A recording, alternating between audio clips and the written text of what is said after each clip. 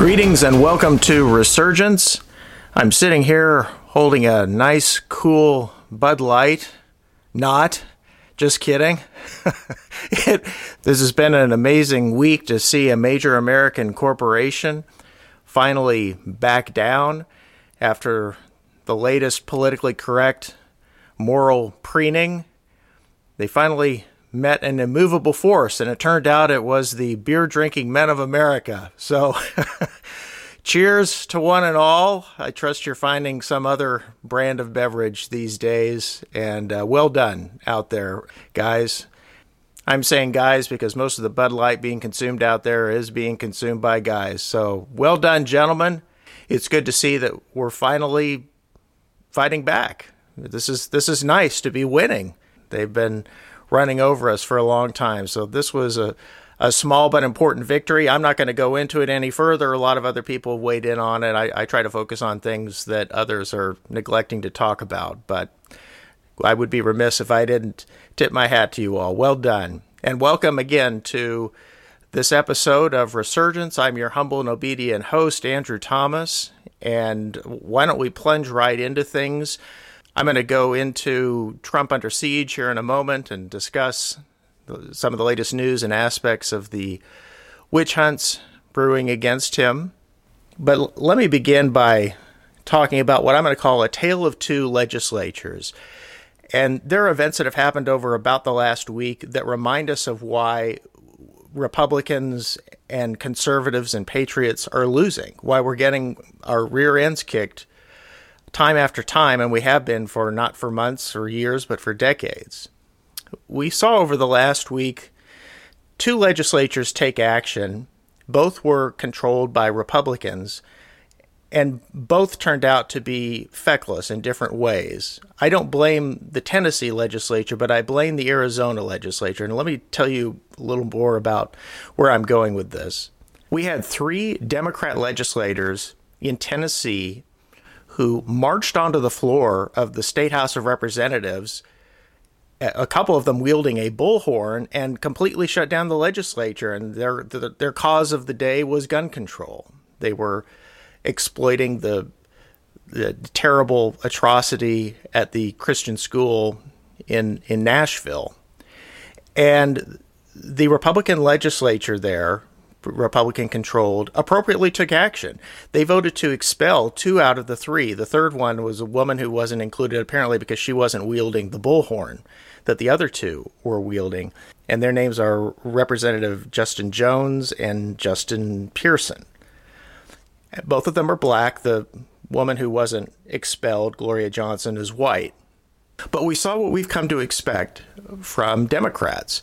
When these two representatives who had behaved outrageously on the floor of the assembly to which they were elected, when they were expelled, the Democrats totally lined up in support of them. They turned it into a racial issue when it clearly wasn't. It had to do with basic order and decorum in the legislature.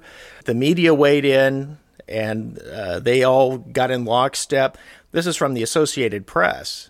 They called it an extraordinary act of political retaliation. That's how they described the vote of the Tennessee House of Representatives to expel these two guys who had come in and basically invaded the chamber. And Republicans, with some justification, compared it to January 6th. They at least pointed out the hypocrisy. You can't criticize what happened on January 6th at the U.S. Capitol and not criticize what happened here.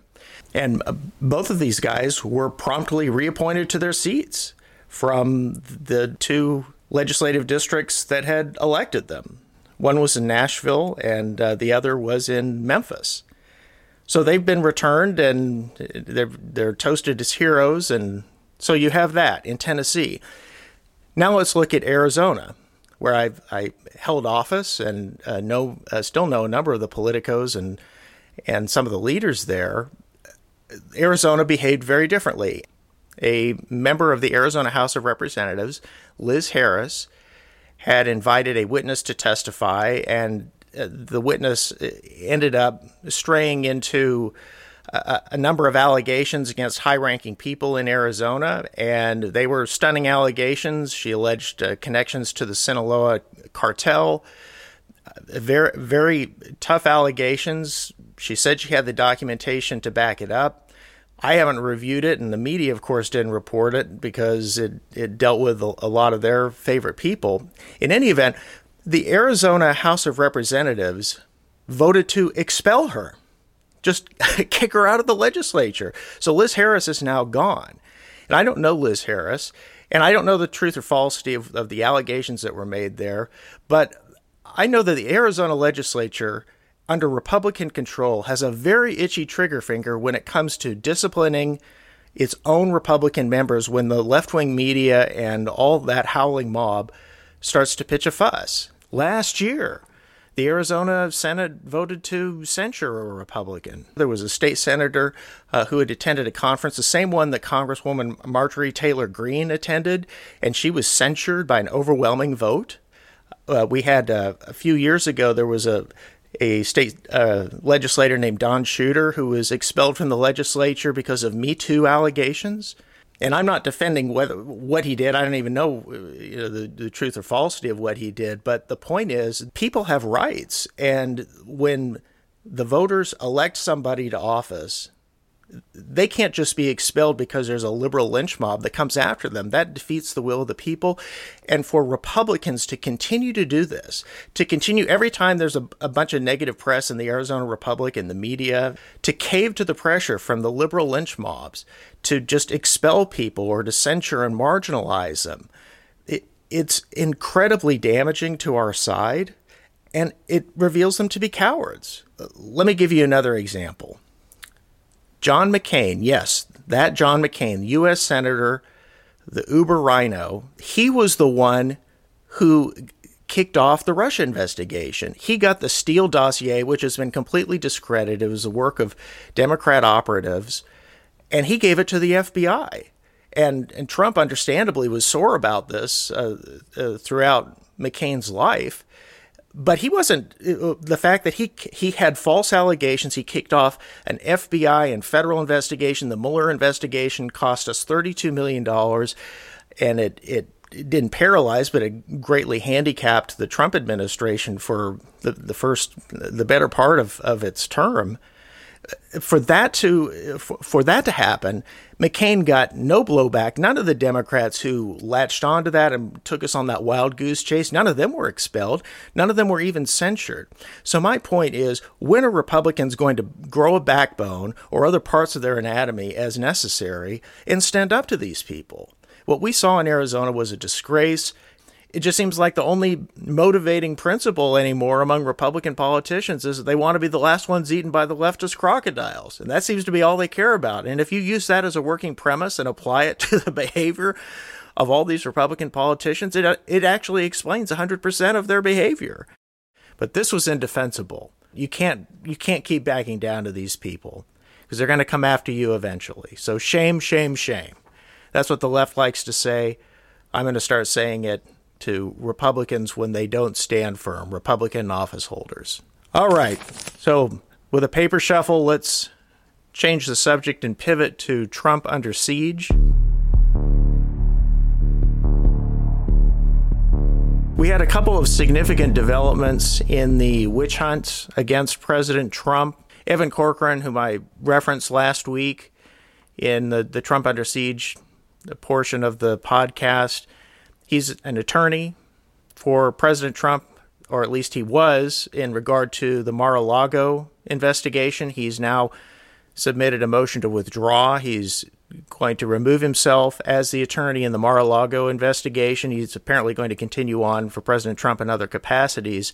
But the left was all giddy when they saw this. They thought, oh, well, charges must be imminent because he knows he's going to have to testify against Trump. Well, really, the more realistic way to look at it is that he knows he's going to be a witness against President Trump because a federal judge has ordered him to be a witness against President Trump. The federal judge has pierced the attorney-client privilege, which is, again, a terrible precedent, but they don't care. All they care about is the end result, not the rule of law that's being destroyed along the way. But so that has happened this week. That's significant, but that's predictable. What is far more concerning is a report from the Washington Post last week So it's straight from the lips of the dragon. Citing 8 anonymous sources, they're saying that federal prosecutors are now conducting or are now seeking, quote unquote, a wide range of documents related to fundraising after the 2020 election, looking to determine if former President Donald Trump or his advisors scammed donors by using false claims about voter fraud to raise money.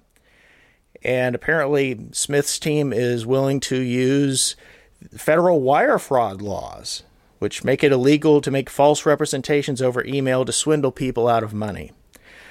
Well, this is following up on the House January 6th committee, that wonderful, unbiased, neutral panel that called this the big ripoff, that President Trump had ripped off his supporters by raising money for litigation and other expenses related to the 2020 election.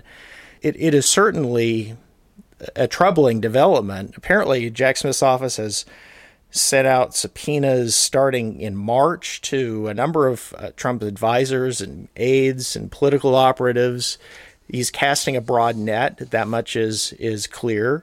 And the subpoenas are targeting communications that will allow investigators to compare what Trump aides were telling each other about the veracity of the election, blah, blah, blah. You understand they're trying to say, well, since the aides didn't believe that the election was stolen, that they were engaged in some sort of fraud by asking donors to litigate and challenge the 2020 election results. What we have here is Jack Smith, the special counsel appointed to go after President Trump. He's very aggressive. But apparently he sees himself as now a sort of national consumer fraud czar, that he can go in and determine whether politicians and their emails are breaking their promises or not. I could certainly name a number of politicians I would nominate to be scrutinized in that manner. And I certainly wouldn't start with President Trump, but they're not interested in that. It's just the continuation of the witch hunt, and it is a very serious development. The reason why there's trouble is they can just start panning for gold, just start looking for emails, random statements that can be taken out of context. They can scrutinize how he spent the money. So last week I outlined 4 criminal investigations that we knew of, the 4 main ones against President Trump. We now have a 5th. This is a 5th one that stands alone in my judgment, and it's serious. They indicted Steve Bannon for wire fraud. He was pardoned by President Trump before he left office. This is now a fifth line of attack against President Trump, and one has already landed an indictment. And you can see this is very troubling. I also, as part of the Trump Under Siege, I want to talk about an important civil case that's supposed to go to trial in New York on April 25th. A lot of these are, of course, coming up in New York. In fairness, President Trump lived there for a long period of time. But there's a plaintiff named E. Jean Carroll. She was a magazine advice columnist and a TV talk show personality back in the day. And she has brought 2 lawsuits against President Trump, one for defamation and one for battery. Battery is the civil law term for unwanted touching. It can encompass anything from beating somebody severely to just kissing them without their consent. But there are 2 different lawsuits. The first one, the defamation one, is on appeal. It's been hung up. But the second one, the battery one, is going to trial starting on April 25th. And Carroll claims that she saw President Trump at a department store in Manhattan in 1995 or 1996, and Trump stopped and asked her for some shopping advice because he knew her, recognized her. And at some point, he pushed her into a dressing room and sexually assaulted her. So the allegations are extremely serious and obviously, if true, horrible. But the allegations involve events that occurred almost 30 years ago. New York lawmakers had to change the statute of limitations to allow a lawsuit like this to even come forward as part of the Me Too reaction. So ordinarily, this claim would be barred anyhow. Carroll, her explanation for coming forward with it now, she said she told 2 witnesses at the time, but she said the reason she's come forward now is because basically she's seen Trump's behavior as president and doesn't like what he's doing. And then the Me Too accusations against the movie mogul Harvey Weinstein encouraged her to come forward. And she wrote a memoir, perhaps not coincidentally, in 2019, discussing some of this. Trump has denied it. He's noted there are no pictures, no surveillance. In fairness, they didn't have video cameras everywhere 30 years ago like they do now. But this is to go to trial at a federal courthouse in Manhattan. The judge is saying the jury will be anonymous because they could be targeted, and so that seems a little overwrought. But in any event, I want to bring up this case, and I put it under the category of Trump under siege. I don't know the merits of the allegations. We're going to have a jury, hopefully a fair jury, decide this. But I do put this under the rubric of Trump under siege for a reason, a couple reasons. She acknowledges publicly that Trump's election as president was a major factor in getting her to move forward. So there seems to be that compelling, by her own admission, the lawsuit. Since the legal community is very anti-Trump, I'm sure that didn't hurt with her getting a lawyer and the support professionally that's needed to move forward with the lawsuit.